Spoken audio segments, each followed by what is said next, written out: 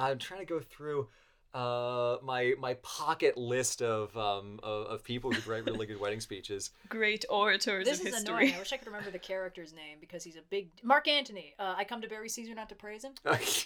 Yeah, come to Barry Blue. Yeah. That guy sucked. It's like, you think the wedding speech is pretty good, but it's loaded with double meanings, and you're not actually sure if he likes you. And at the end, he pulls out a knife. Brutus is an honorable man.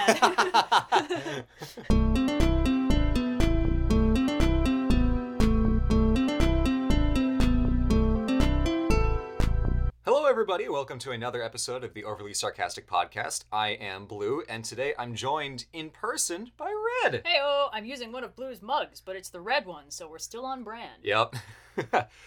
Red has the Shadows of Myth mug, and I'm currently drinking out of an SPQR mug that my mom got me as a gift when she went to the Vatican without me while I was stuck doing Greek class over the summer of my junior year of college.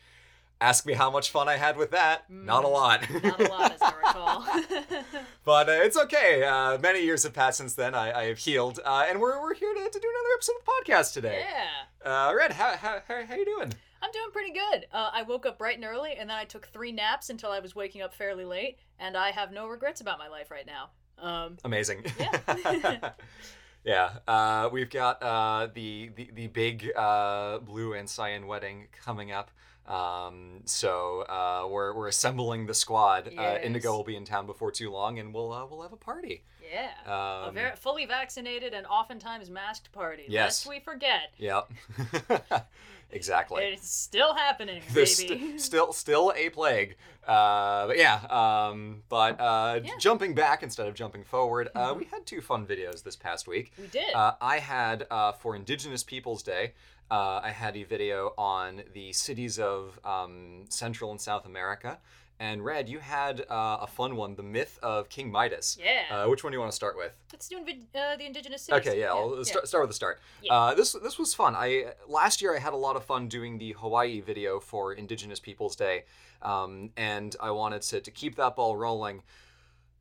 I was like, oh, where should I go? What should I do? I don't know. So I split the difference by doing a bunch of them, which is where I was like, oh, wait, I can use the City Minutes format to tackle a bunch of different things at once.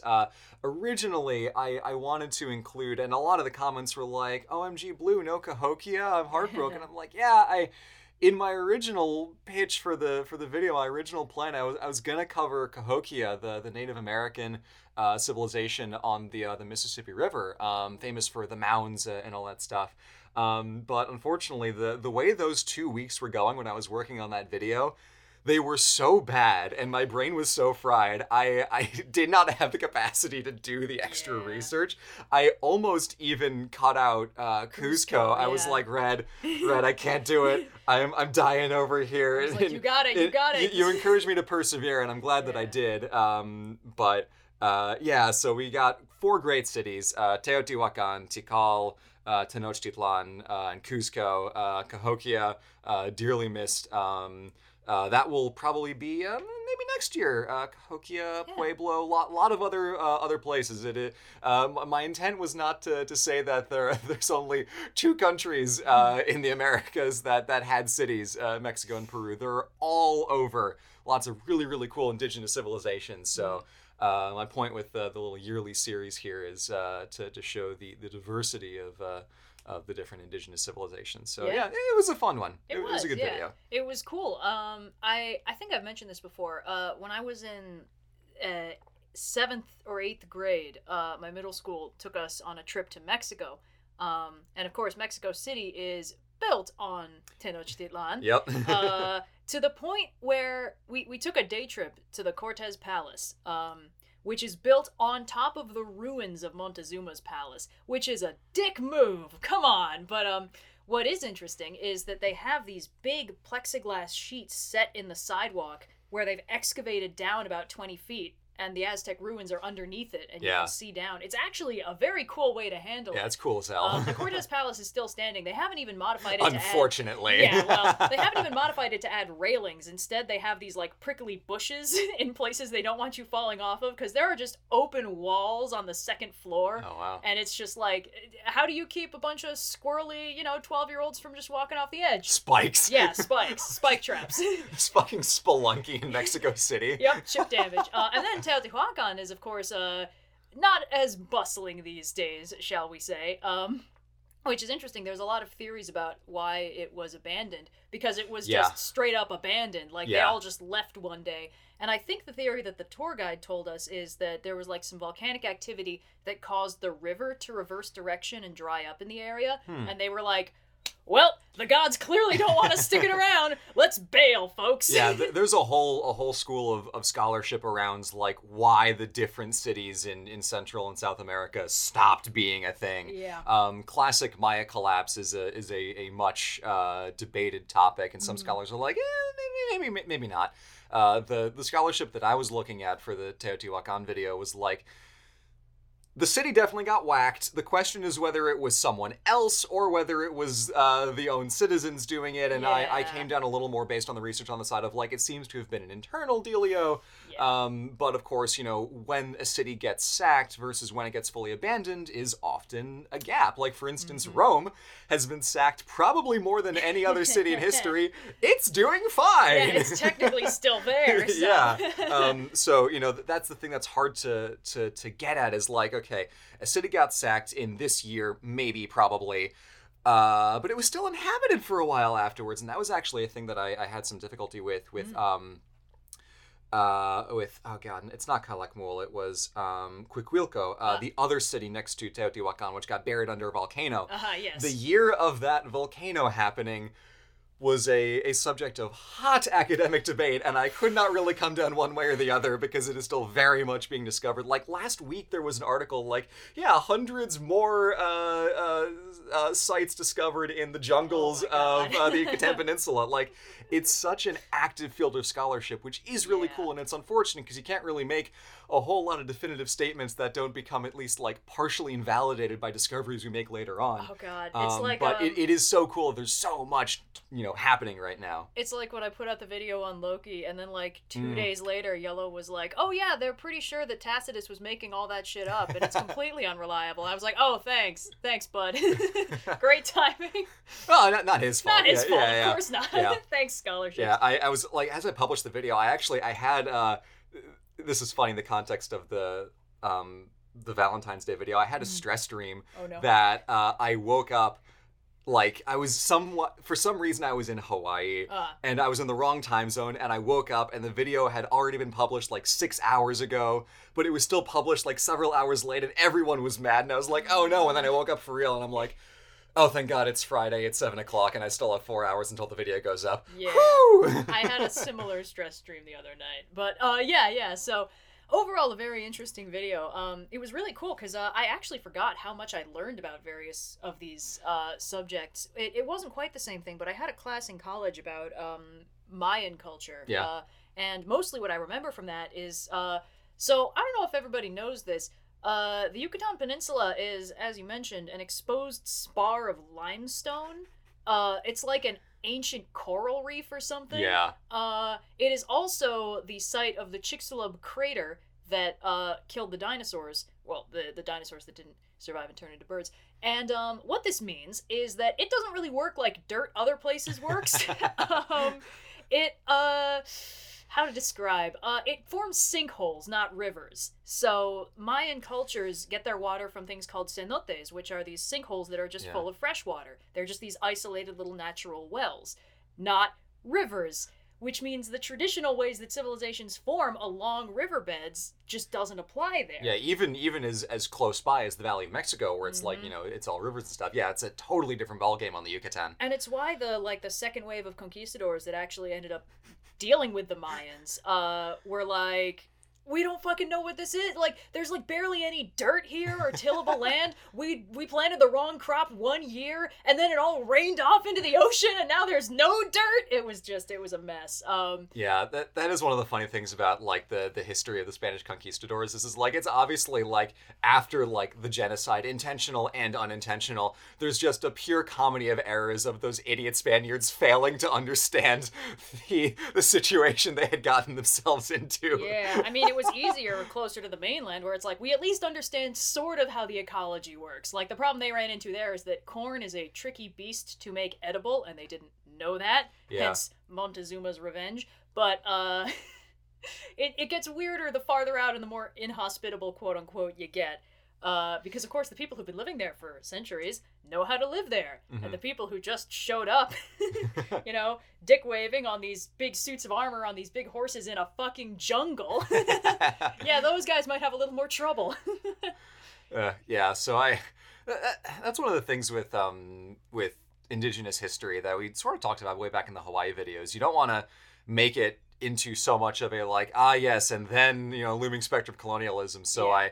I feel like I was able to strike a decent enough balance of like, here are the societies, and then in the last 10 seconds of each city's minute, the Spaniards show up. Yeah. But yeah, it's cool. It's an interesting part of world history that we are learning a lot about all the time. And even we know more about than I sort of implied with the conclusion of my video. And honestly, it's cool. Yeah, and it's a tricky balance to strike, I think, because like there's, on the one hand, there's, this civilization was very much just like us, and you know, it's just, it's a big melting pot, and it's like, that's kind of sanitizing it. But then on the flip side, you get things like Heart of Darkness, where it's like, this culture was incomprehensible and alien and strange, and we should have never trespassed where man was not meant to tread. And it's like, guys, they're fucking human beings, all right?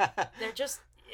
You can reach a middle point between everyone is exactly like me and I never need to do any cultural learning, and everyone who isn't like me is this alien eldritch abomination best left alone. Like, guys, there's middle ground here. And I think you managed to hit that. Yeah. So, well, more of them to come in the future, and I can Yes. talk about some other civilizations around the Americas and maybe around the world. But other than that, jumping back to our old stomping ground of ancient Greece, Yes. Red, you had a very fun and a little bit unconventional myth in the story of Midas. Yeah. Does not end the way most of them do. No, it doesn't. Midas is interesting because I feel like he kind of got pop culture osmosified much more thoroughly than most other Greek heroes did. Like, with a lot of Greek heroes, we know, like, their names, and we Yeah. know maybe one thing about them. So it's like, Hercules, he was real strong. Yeah. And it's like, okay, yeah. Killed his family. Yeah, that's the one that maybe, like, the mythology nerds knew about beforehand. Yeah. But then after a while, it's like, oh yeah, and to the Romans, he was a city founder, which is why in Civ, he helps build your cities faster and stuff like that. But Midas is the one where Midas and his golden touch are like, they're one sentence, basically. They Yeah. always go together. People don't mention King Midas outside of the context of the Golden Touch. And that's not uncommon. It's like people mention King Minos in the context of the Minotaur and the Labyrinth, but they don't remember that he shows up in a bunch of other stories. The context of getting cucked by a bull. Yeah, that one. You know, the fun one. It's interesting because, of course, Midas's Golden Touch is a very basic story. It is a very simple, like, oh yeah, you know, it is a be careful what you wish for story. It's a monkey's paw story, except the modern version of the be careful what you wish for story is very big on karmically punishing the person who makes the wish. Like the story with the monkey's paw, a few people in the comments were bringing it up. It's like, yeah, you know, you wish for money and you get money because your son died, and then you wish for your son to come back and he comes back as a zombie, and it's like, all right, the monkey's paw is just being a dick at this point. Like, come on, man.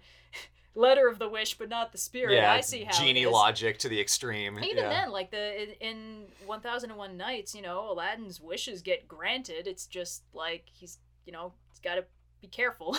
You know how. Wait, it is works. Aladdin from 1001 Nights? You know what?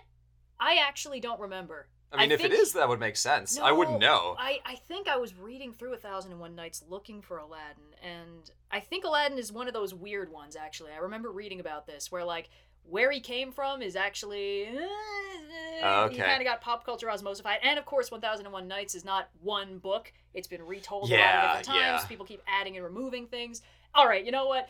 Look, we don't need to backspace through this, but this is clearly not my area of expertise. But the point is, you know, in historical literature about wishes and Yeah. wish-making entities, the idea that getting your wishes granted will not make you happy is a very, very common theme. It just depends on, like, how exactly they're framing it. So with the monkey's paw, it's like, maybe don't make wishes on the obviously cursed evil artifact. I don't know.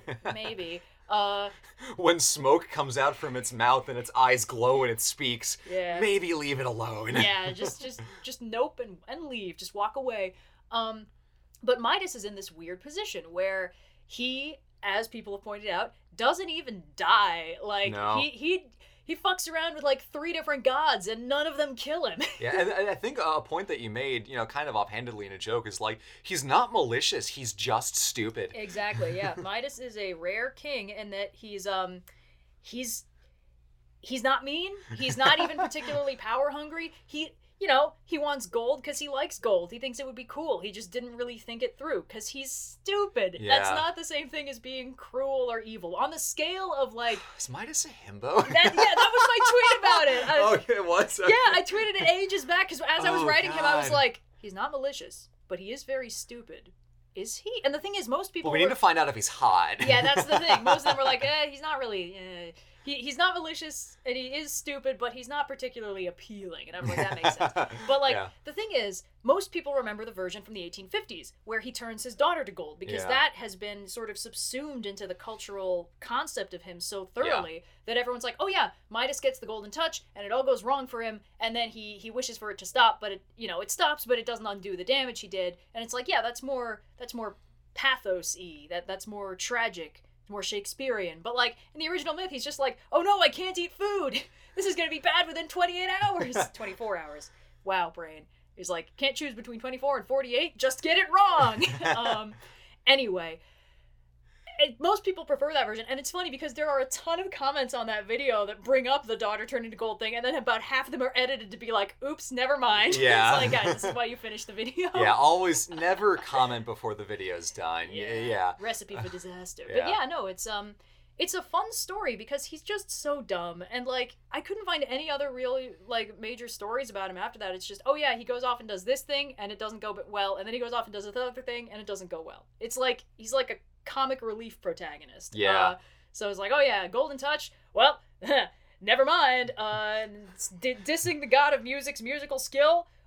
Well, Story of Midas is a case study in explaining why the ancient Greeks and their central banks had a very robust understanding of money supply and were able to avoid inflation by just printing more coins. Yeah, no, anyway. yeah, what could possibly go wrong? No, side detail of the whole thing with the Midas myth explaining electrum deposits in Anatolia. Cool as hell. Yeah. Because the Lydians were the first ones to mint coins, and that's just a real cool one of them real world connections. Yeah.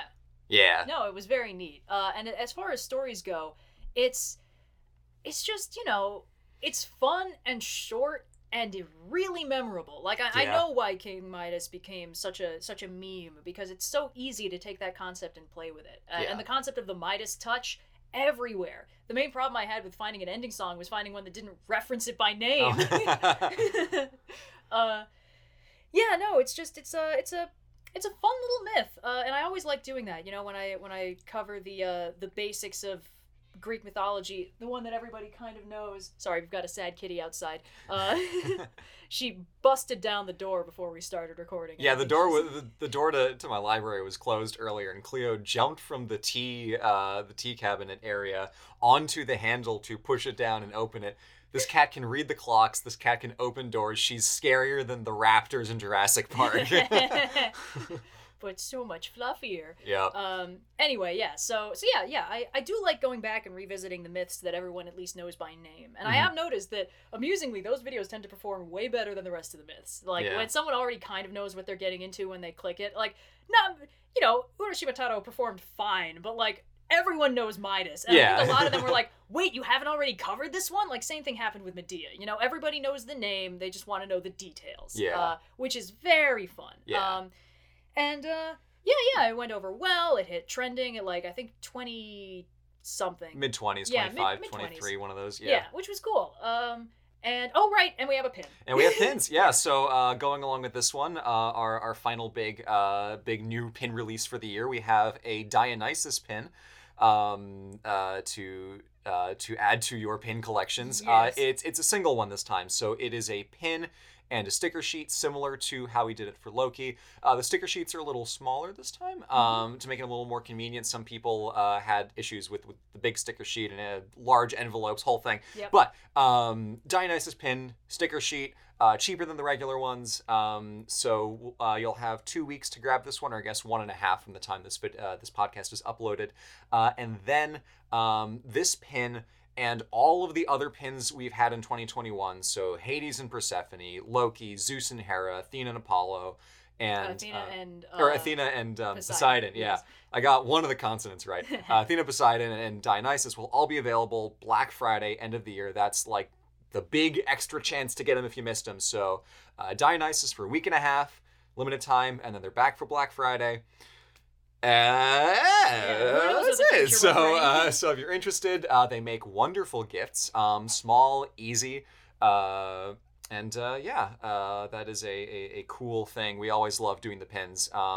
And if you want to support the channel, pins are a surprisingly effective way to do that. You get a cool thing for you, and it helps us make more videos and lets us do like cool charity drives and stuff. Yeah. Which is a double win-win for us and the community and all kinds of other people. So yeah, pins are good. Hot take. Pins are good. Acquire the shinies. Acquire the shinies. Build a horde. Yeah. Funny thing is, some of the people on our subreddit discovered the pins went up before the video actually was published. Some sleuths in our community, which is always a good time.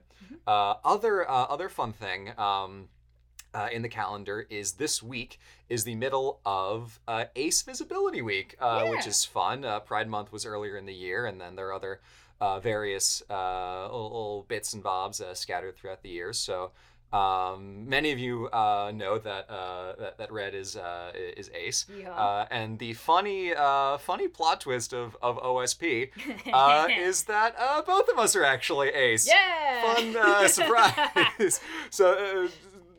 Mild journey of not quite self-discovery, but realizing things make a lot more sense now. I am Ace, which between Red and I and Indigo and Cyan, 3/4 of OSP are on the Ace spec. Yeah. Red and I are different flavors of asexual.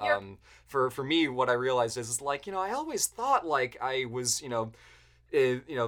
straight, nothing like I could put on a label and differentiate myself, and then I realized, wait a minute, it's aesthetic attraction. That's a different thing. It's that I think people are pretty and would make great Renaissance art. Yes. That's different from what people are singing about in all those 80s songs. Those 80s people are way too horny. Wait a minute. I had the exact same thing with the difference that I do art. So for me, I was like, oh man, I would totally draw that person. And then it took me a while to realize, oh, that's not what most people are talking about when they say that.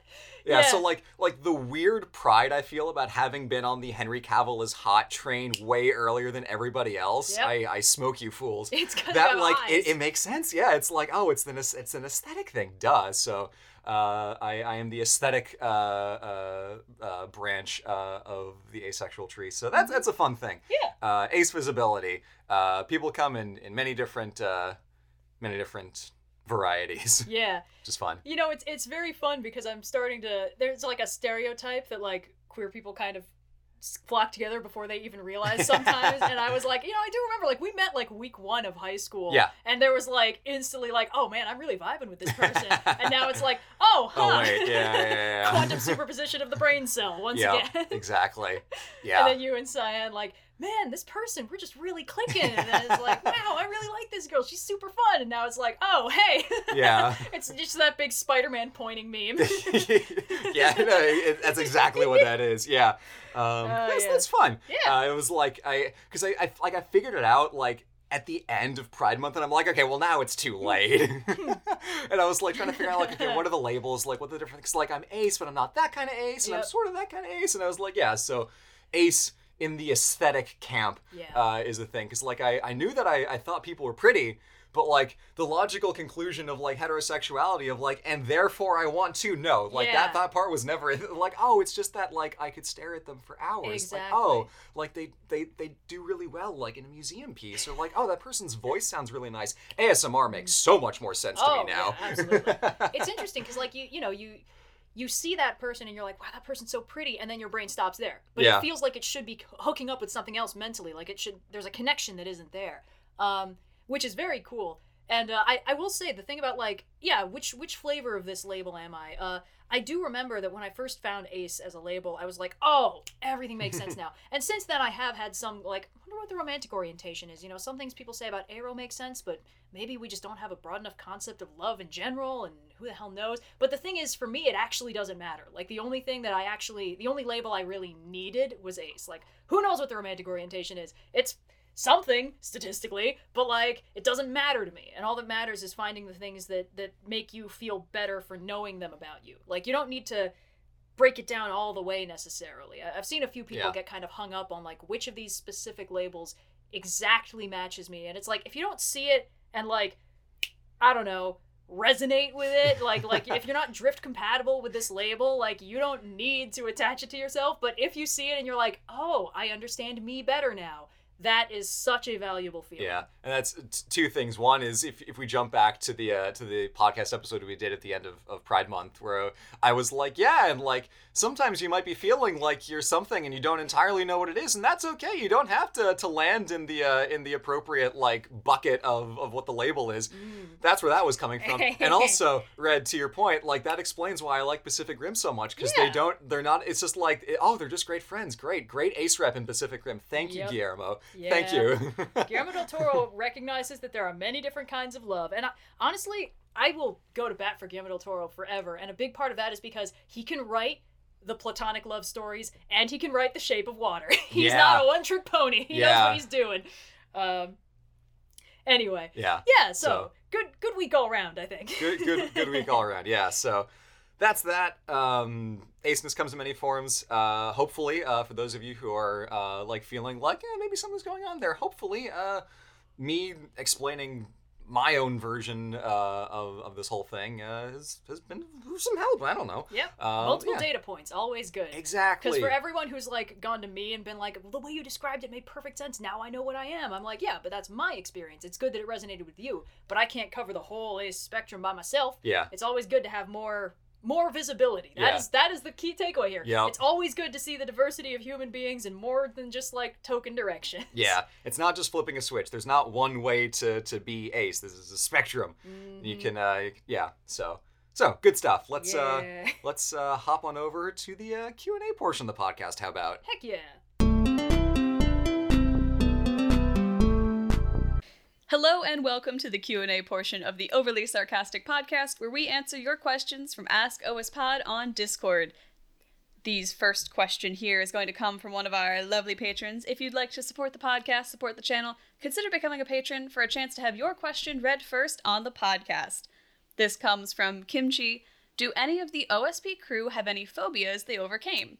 For example, I'm scared of heights and water where I can't see the bottom, but now I regularly go skydiving and snorkeling in kelp forests. Still scares me. That's impressive. That's a pretty stark zero to hero situation there. Yeah. I've mentioned a few times that I have trypophobia, but I'm starting to think that that's sort of just going away on its own. For those of you who do not know, trypophobia is a fear that is described as clusters of small holes, but frankly speaking, it's just a fear of like gross stuff that kind of maybe looks like something was growing in a person and then burrowed out. Like, just it's a very specific flavor of body horror. Most other body horror I couldn't care less about.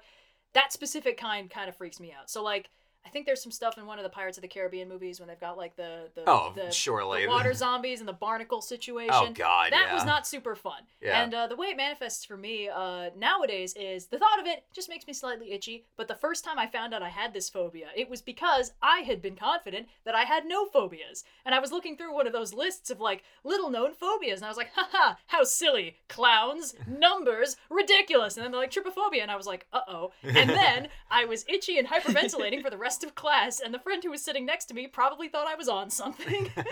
She was like, "You okay?" And I was like, "I'm fine, everything's chill," but oh my god, internally, ugh. But that's just kind of edged off on its own, because it's like, yeah, it's creepy, but like, just, you know, it's I feel like after those new iPhones, like, a lot of people had a sink or swim moment. Well, the funny thing about that is that one didn't bother me. Oh, okay.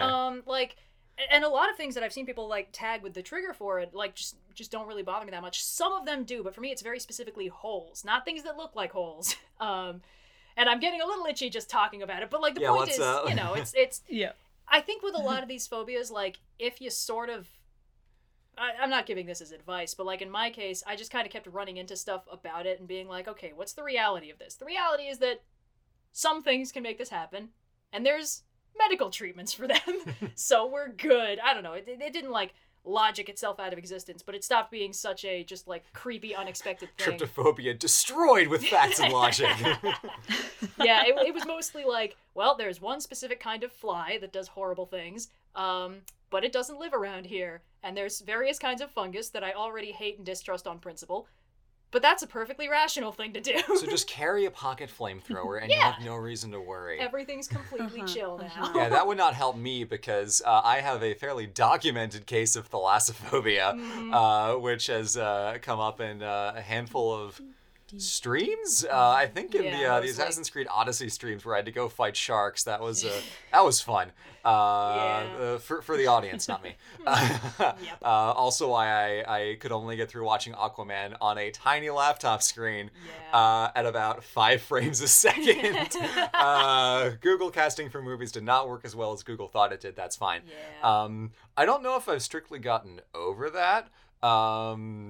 So I can't really say. Yeah, I think overcoming a phobia is like, it's difficult because, of course, a lot of what makes a phobia hard to handle is how much of your thought process it takes up. Yeah. So, like, focusing on it can sometimes feel like it's making it worse in that respect. Like, for instance, the Pelagia fight, Shadow of the Colossus. I'm never playing that game again. I'm never playing that game again. Like, there's some stuff in Twilight Princess where you have to go fight a big sea monster down there. Nope, not doing that.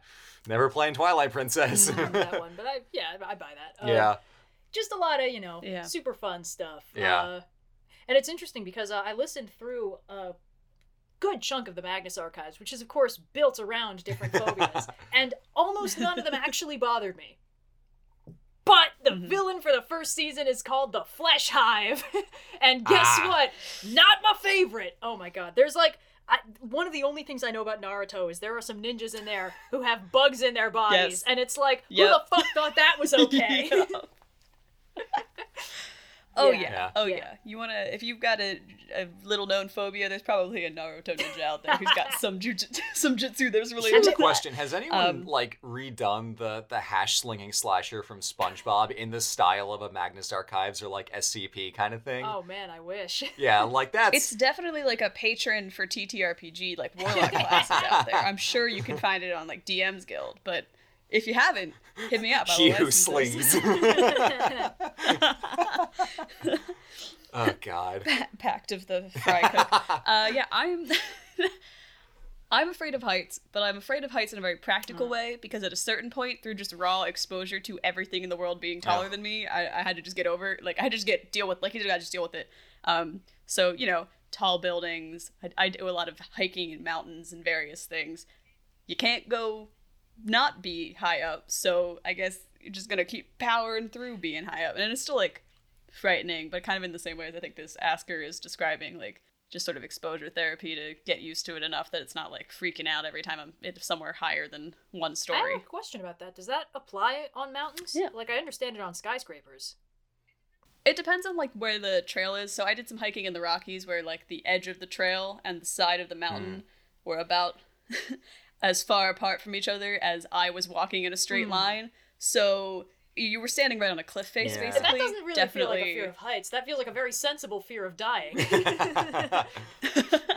I would agree. I was hiking with my dad and brothers, and we did several hikes over the course of like a month where we just hit different national parks, and we kept picking hikes that were high up on very precarious ledges, and I kept saying, guys, can we please do a different a different natural formation, and we kept doing the tall stuff. What was the hikes in Yeah, I Yosemite don't were know. like pleasant walks through parks that happened to be tilted at 30-degree angles? There was one, I don't know where it is. People who know Yosemite could surely pick this out by the description, but there was Yeah. one place that was, it had a fairly steep incline, and there was a rock path that led up, like, right next to a waterfall, so it was like we were Yes. constantly being sprayed while going up this, Very like, refreshing. kind of slippery rock face. And there were these, Yeah. like pools, like these green and kind of yellow, like Yeah. little small, like adorable Technicolor lakes nestled in all these trees on the Mhm. various, like, once you got above a certain height and kind of leveled out for a bit. Mhm. That place was Oh, great. yeah. Yeah. I I didn't mind that so much. It felt like being gently misted the whole time. And I wasn't really in shape at the time, so like climbing those mountains was annoying.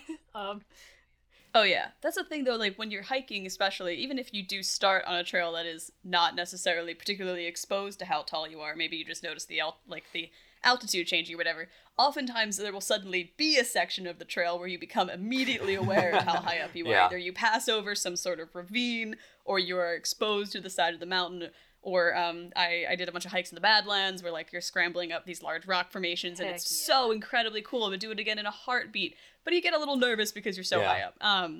So I don't know if it's quite as much of a phobia to the point where I'm unwilling to be near heights, but it's Yeah. definitely like if I had to name a greatest fear, besides my recurring nightmare being Tony Hawk and having his job, this is my greatest I actual guess fear. personally it sounds to The me one I like encounter the we've all most. got them down to very sensible levels. It's like, let's see, what am I afraid Yeah. of? Falling from a very great height, being very far underwater, and somebody putting bugs in me.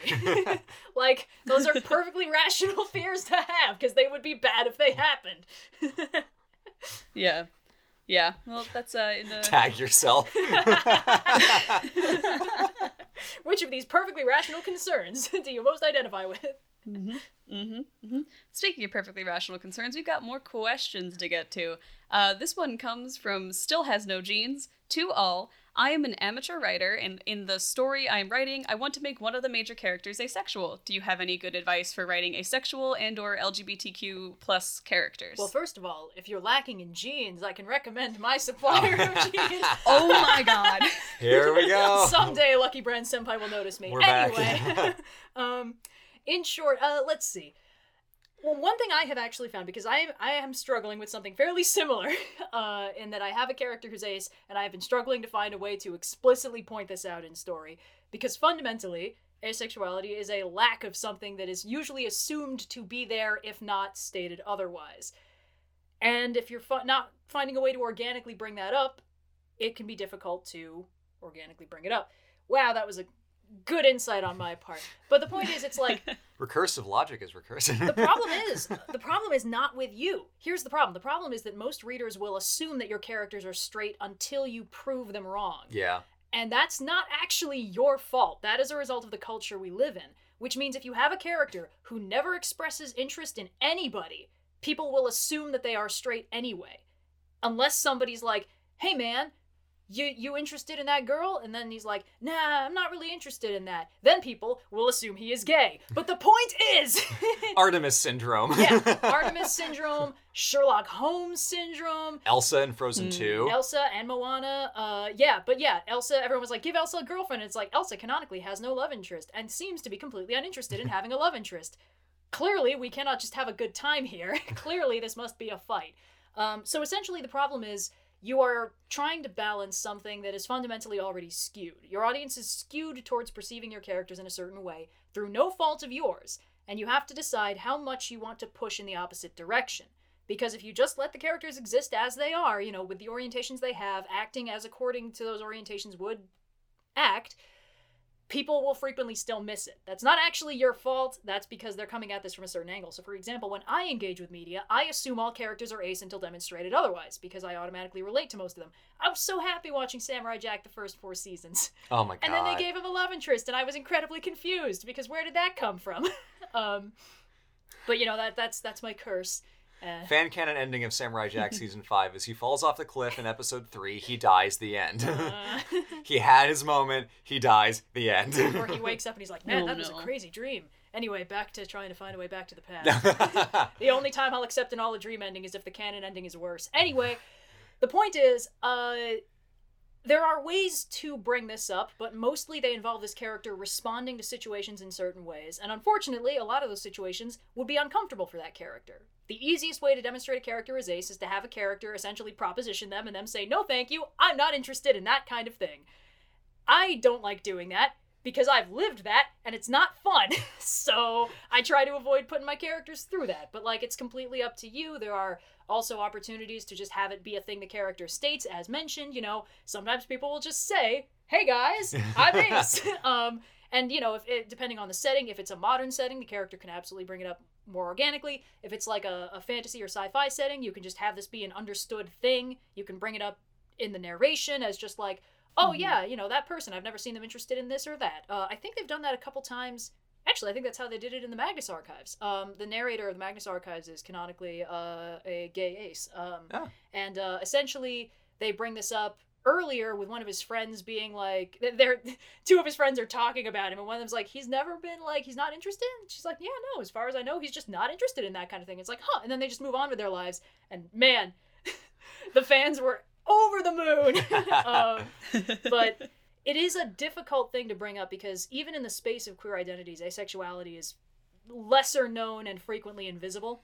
Yeah, my one thing that I would suggest is do not go so far in the opposite direction that you write an ace character to not have feelings. Yeah. Don't do that. You're probably fine. Yeah. The thing is, there are a ton of characters where if you're looking at it from a lens of like, okay, with no presuppositions, how do I read this character from their behavior?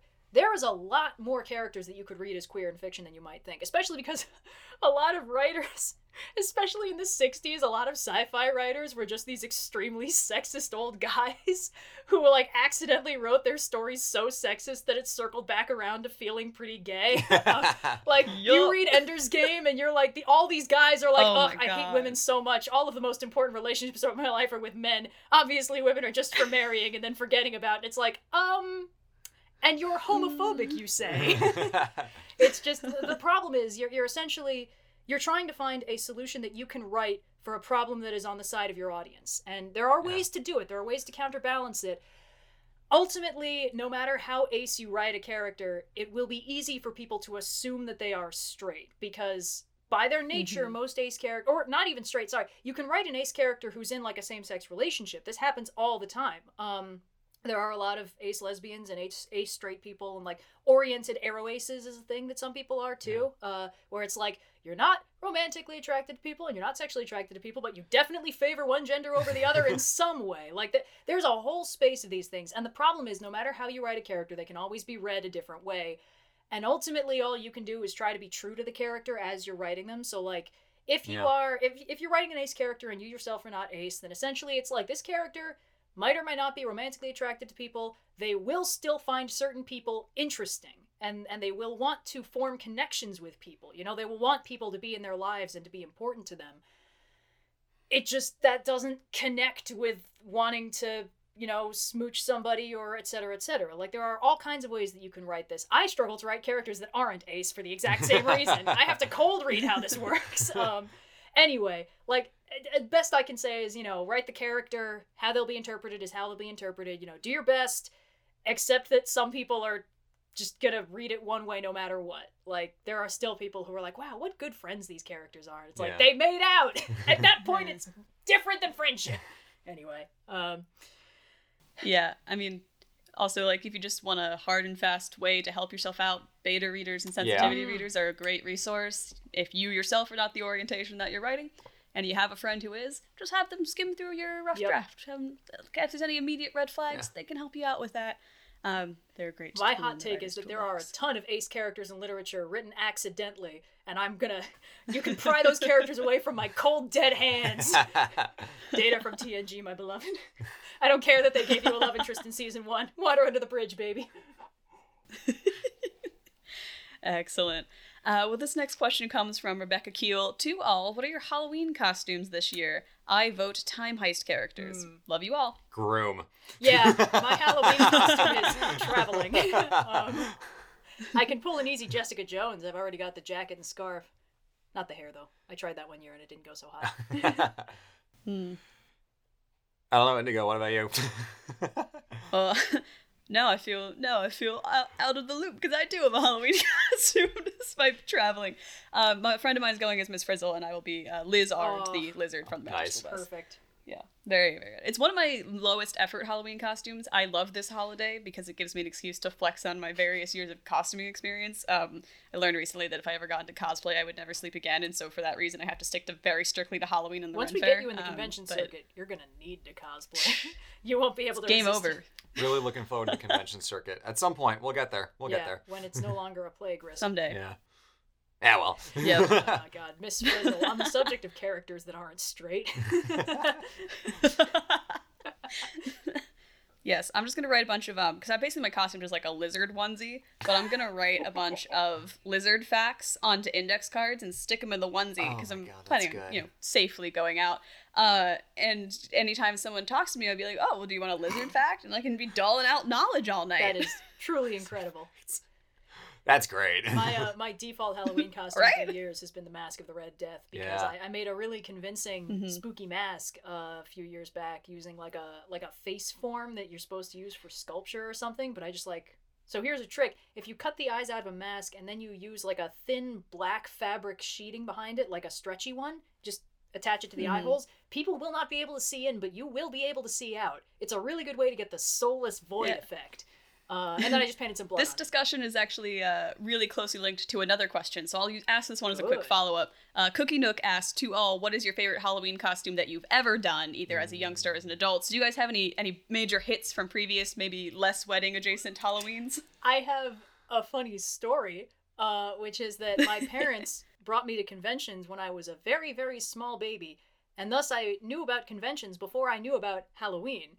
So, by way of an explanation, my mom said that Halloween costumes were just like cosplay. So it all made sense to me, which meant for years, for Halloween, I went as specific characters. Rather than... So, I have a Halloween costume from when I was a very small, like 3 or 4, maybe. Might have been one of my first Halloweens out, actually. Where I wanted to go as Granny Weatherax from the Discworld series, which of course meant I was dressed up as a witch.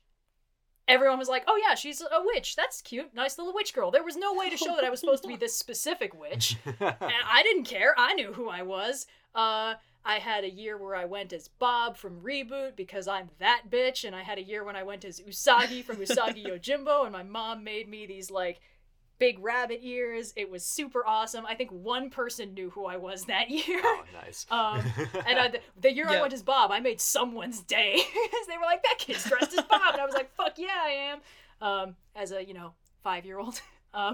You gotta understand, it took me ages to figure out that wasn't how you were supposed to do Halloween.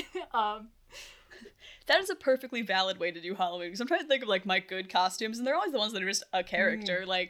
I think my freshman year of college, I was Kung Fury from the movie Kung Fury. That one was great. Super mobile. I was ready to hit the streets. We were on Indigo, were you and I both Kung Fury that year? Oh my god. Were we? I know we were at the same Halloween party. I don't know. I went as Kung costume. Fury to one of the fencing parties in one of the years. Who knows? I recall a year in high school, possibly our first year in high school, when we were going to a friend's house to drop a large inflatable spider on people's heads, and you had forgotten it was Halloween. So you were wearing a blue t-shirt and regular jeans, and you said, I'm Steve from Minecraft.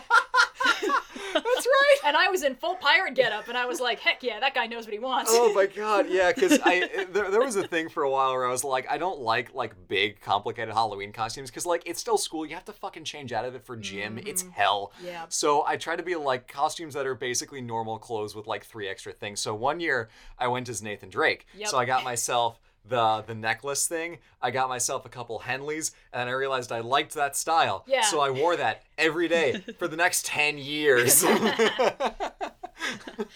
my god, I was scrolling through Indigo's Rolodex of past year costumes. I was moving past Sam from Danny Phantom. That was a great group costume. Moving past Kate Bishop, because that's an easy one, right? Just wear a lot of purple. And I remembered last year I was blue. Oh yes, with the very cursed printout of the chibi face.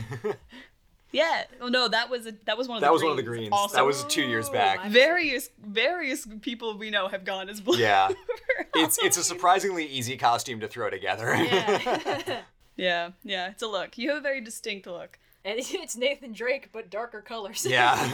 Oh god, It's Nathan Drake, but you accidentally added a color mask. God, In like Photoshop. I Just hope like that blue movie's gonna be shifted. good. I know it's not gonna be good. It's Nathan Drake, but he's moving away from you at high speed. I believe he would be moving towards you at high speed. I think because blue is a shorter wavelength and red is a longer wavelength. Oh, balls. Yeah, no, it's Nathan Drake, but he's coming at you really fast. Yeah, actually, yes, I remember because there's a bumper sticker I've seen that my uncle's a big fan of because it's a red bumper sticker that says, if this sticker is blue, you're moving too fast. Nice. Physicist humor. They have like 3 jokes, but they're very versatile. Yeah, so anyway, that's many good Halloween costumes Yeah. in ages past. Yes. This next question, keeping the spooky spirit going, comes from Technicolor Dream Bus to all. With Halloween coming up, favorite spooky story, fiction or non-fiction here, folks. So, what's a spooky tale you like around this season? I can tell a story from the perspective of someone who trick-or-treated at the house where we had the giant inflatable spider, because at our friend's house, one of my groomsmen actually, there was this big tree in front of his house, and we got this giant inflatable spider. They're like very cartoony looking, and we hooked it up on a pulley system. Complex so pulley we system, had side to side, up, down, and there was one other pulley that like we weren't entirely us sure knew what which it did. axis it controlled. It was kind of Yeah. diagonal, but we basically had a system where we could like drop it down and swing it. So we tried to knock people's hats over. Yes. So what would happen is, like, spooky story from the perspective of a random kid on this street, be walking down trying to go get some candy, and then this big ol' like inflatable spider drops down and knocks off your hat. Funny story about that. A few years prior, I had been that kid. Because you gotta understand, this friend lived on, like, primo trick-or-treating street. Like, Yeah. that is the street that goes hard. Yeah. And so when I... Like full-size candy bars or like super well-decorated? Like what level well of going decorated. hard? Like, Yeah. someone would rig up an entire Okay. haunted house. Like, that kind of thing. Yeah. This was like, this was Main Street on Halloween. They would close Yeah. off all traffic. It was perfect. So, of course, all my trick-or-treating routes would end up on that street. Yeah, it was like the fucking Champs-Elysees of Halloween. Right, and like before I went to high school, I didn't know this guy. So I trick-or-treated at that house, and there was the year where the spider came down, and I, being who I am as a person, kept trying to punch it. So That's actually a trick that we had to do when kids brought swords to try and fight it. We wouldn't drop it. Like, no, you're not. We're gonna get you by surprise. We're not gonna let you go toe to toe with this thing. Yep. You will win. We will have to bust out the duct tape. yeah, again. So Yeah, by the last year, that poor thing was not. It was deflated and droopy in its last year. but honestly, that made it scarier. Yeah. Yeah, I think this is the answer here is neither of us really like scary stories, unless we're on the other side of them. Yeah. So, yeah. Yeah. If you do want to actually read some spooky tales, I highly recommend anything that Ray Bradbury wrote in the horror Oh, genre. I mean, God. Something Wicked This Way comes as a full novel, but there's I'm sorry, also we the want October scary, Country, not which traumatic. is Well, it's because it's Ray Bradbury's levels of like, oh, that's deeply unsettling, like, because now I am sad reading this, but also he's specifically trying to write horror. His short stories are great. I'm a ride or die Bradbury fan just across the board, but if you want like a spooky tale for the evening, pull something out of the October Country, because it's chef's kiss. All right. This next question comes from Banana Overlord. To Blue, since your wedding is coming up, who would be your best man if you could choose anyone from history or mythology? Okay, so as I learned from watching Max Miller, Tasting History, who also October 21 Wedding Gang, he put out a video about wedding traditions and said that the story of the best man is that he had to be the best man with a sword to protect the groom and the wedding party from any brigands who might be trying to roll in. So if I wanted to of course. find a best man with a sword, I would need to, so history, not mythology, cool. Shame. Good limit. But I'm trying to think of really great sword fighters from history. Unfortunately, I don't know a lot by name. Miyamoto Musashi. Him. That guy. Yeah. Nice. Yeah, you have to have the best swordsman. Or if I'm not going strictly with swordsman, I would say a good option would be Leonardo da Vinci, because he would really go all out for the wedding decorations. Like he would whip up something insane. Yeah, yeah. Can I ask you a follow-up Yes. question? This is from me. Who would you pick if you from history that would give the best wedding speech? Best wedding speech. Caesar would try to upstage me, although he is a very good writer. I'm trying to go through my pocket list of people who write really good wedding speeches. Great orators This of is history. annoying. I wish I could remember the character's name because he's a big... Mark Antony. I come to bury Caesar, not to praise him. Yeah, come to Barry Blue. Yeah. That guy sucked. It's like, you think the wedding speech is pretty good, but it's loaded with double meanings, and you're not Yeah. actually sure if he likes you. And at the end, he pulls out a knife. Plutus is an honorable man. Yeah. And then, Incredible. of course, I'm surprised that. Anyway, I think Dante could whip up a good one. He'd be very self-pitying and he'd pass out at the end. Yeah. He'd be carted off and be like, how did I get to this strange new place? Yeah. So for a sword, what was the Miyamoto guy's Musashi. name? Miyamoto Musashi. For good stage decorations, Da Vinci, and for a good speech, either Dante or Mark Antony, depending on whether I feel like I'm up for a fight. Musashi is the dude who kept winning samurai duels. Oh, He's Oh, that nice. dude. that takes a lot. Yeah. Yeah. Yeah, your wedding is in good hands. But we're coming up on time, so I think we got just enough for one more question today. This one comes from Phantom Cat. To all, if you were a ghost, where would you haunt and what would you do? I would haunt a library, read all the books, and push books off the shelves to give the living book recommendations. So you're a ghost. funny. Where are you haunting? What are you doing with your ghostly haunting time? That's very fun. That is a great I concept. want to haunt the International Space Station. I would have a fantastic view. Oh my I god. could go to the moon if I wanted. I want to be the ghost that saves a bunch of astronauts in case something goes wrong. I want to be the friendly space poltergeist. No one's taking this from me. Red, you've just turned the meme of like moons haunted into a Yeah. real thing. Yeah. Moon's haunted. What? Moon's haunted. Let's see. Where would I like to haunt? It'd be really fun to haunt old Roman ruins. Just like speak in Latin, freak out tourists. That'd be a Then, fun like, one. If there are actual old Roman ghosts, they'll be like, ugh, these fucking posers. Or if there are any classicists who speak Latin, they'd be like, quit. This guy's using modern syntax. Yeah. What's going on here? It's like a Scooby-Doo style unmasking, but you're still actually a ghost. It's just like, yeah, I died in like 2057. I mean, you gotta find your hobbies somewhere. Or you can just go to like any church and give someone a thrill.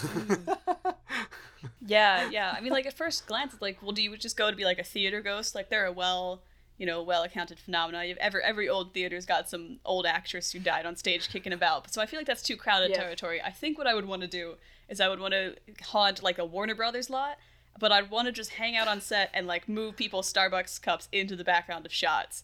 Because then you're really testing to make sure that like you're really making sure the art department's doing their job, and you can send little messages, little secret messages to the ghost hunters Oh my out god, there. that's good. That's good. Yeah. You can just like, I'm trying to think of like, of course, like funny goofs in movies, like the guy in The Mandalorian who's wearing jeans in the background of a shot. Like Hey, suddenly he just like gets a little push and then is on screen for that shot. Hey, cable knit cashmere sweaters are canon in the Star Wars universe. Who's to say jeans aren't? And if you're in True. the market for new jeans, God damn We it. can't keep giving them free sponsor spots. I can email them if you want. If you no, want to no, offer no, no, no. promotion. It's much funnier this way. I've been running into this situation where I've been watching a lot of videos with like brand integrations. So like the person will be like, "Yeah, I've been thinking about this thing recently." I'm like, "How interesting!" They're like, "Which is why Skillshare." And I'm like, "Oh, Damn it. you were lying to me." Yeah, I've noticed a lot more of them lately, which like, that's Yeah. how it is. If you want to support the fact that we don't do like sponsors almost ever except for World Anvil and Campfire because they're Or great boys, and we yeah. like them as people, buy pins instead. Or Patreon. We can also or do Patreon. but Patreon's mostly great too, pins. yeah. Pins, you get pins. Or just like tell your friends about the channel and then they'll watch it and then they'll have a great time because we make good videos. Yeah, so Yeah, just Yeah. have the L key on hand so you can press that and go skip 10 seconds ahead. Yep, that's the life hack. The advertiser does not know if you skip that part of the video. Yeah. It has no bearing on it. Yep. So just a future life hack on anyone's videos. It doesn't actually affect what they get from the sponsorship if you skip through it. Yeah.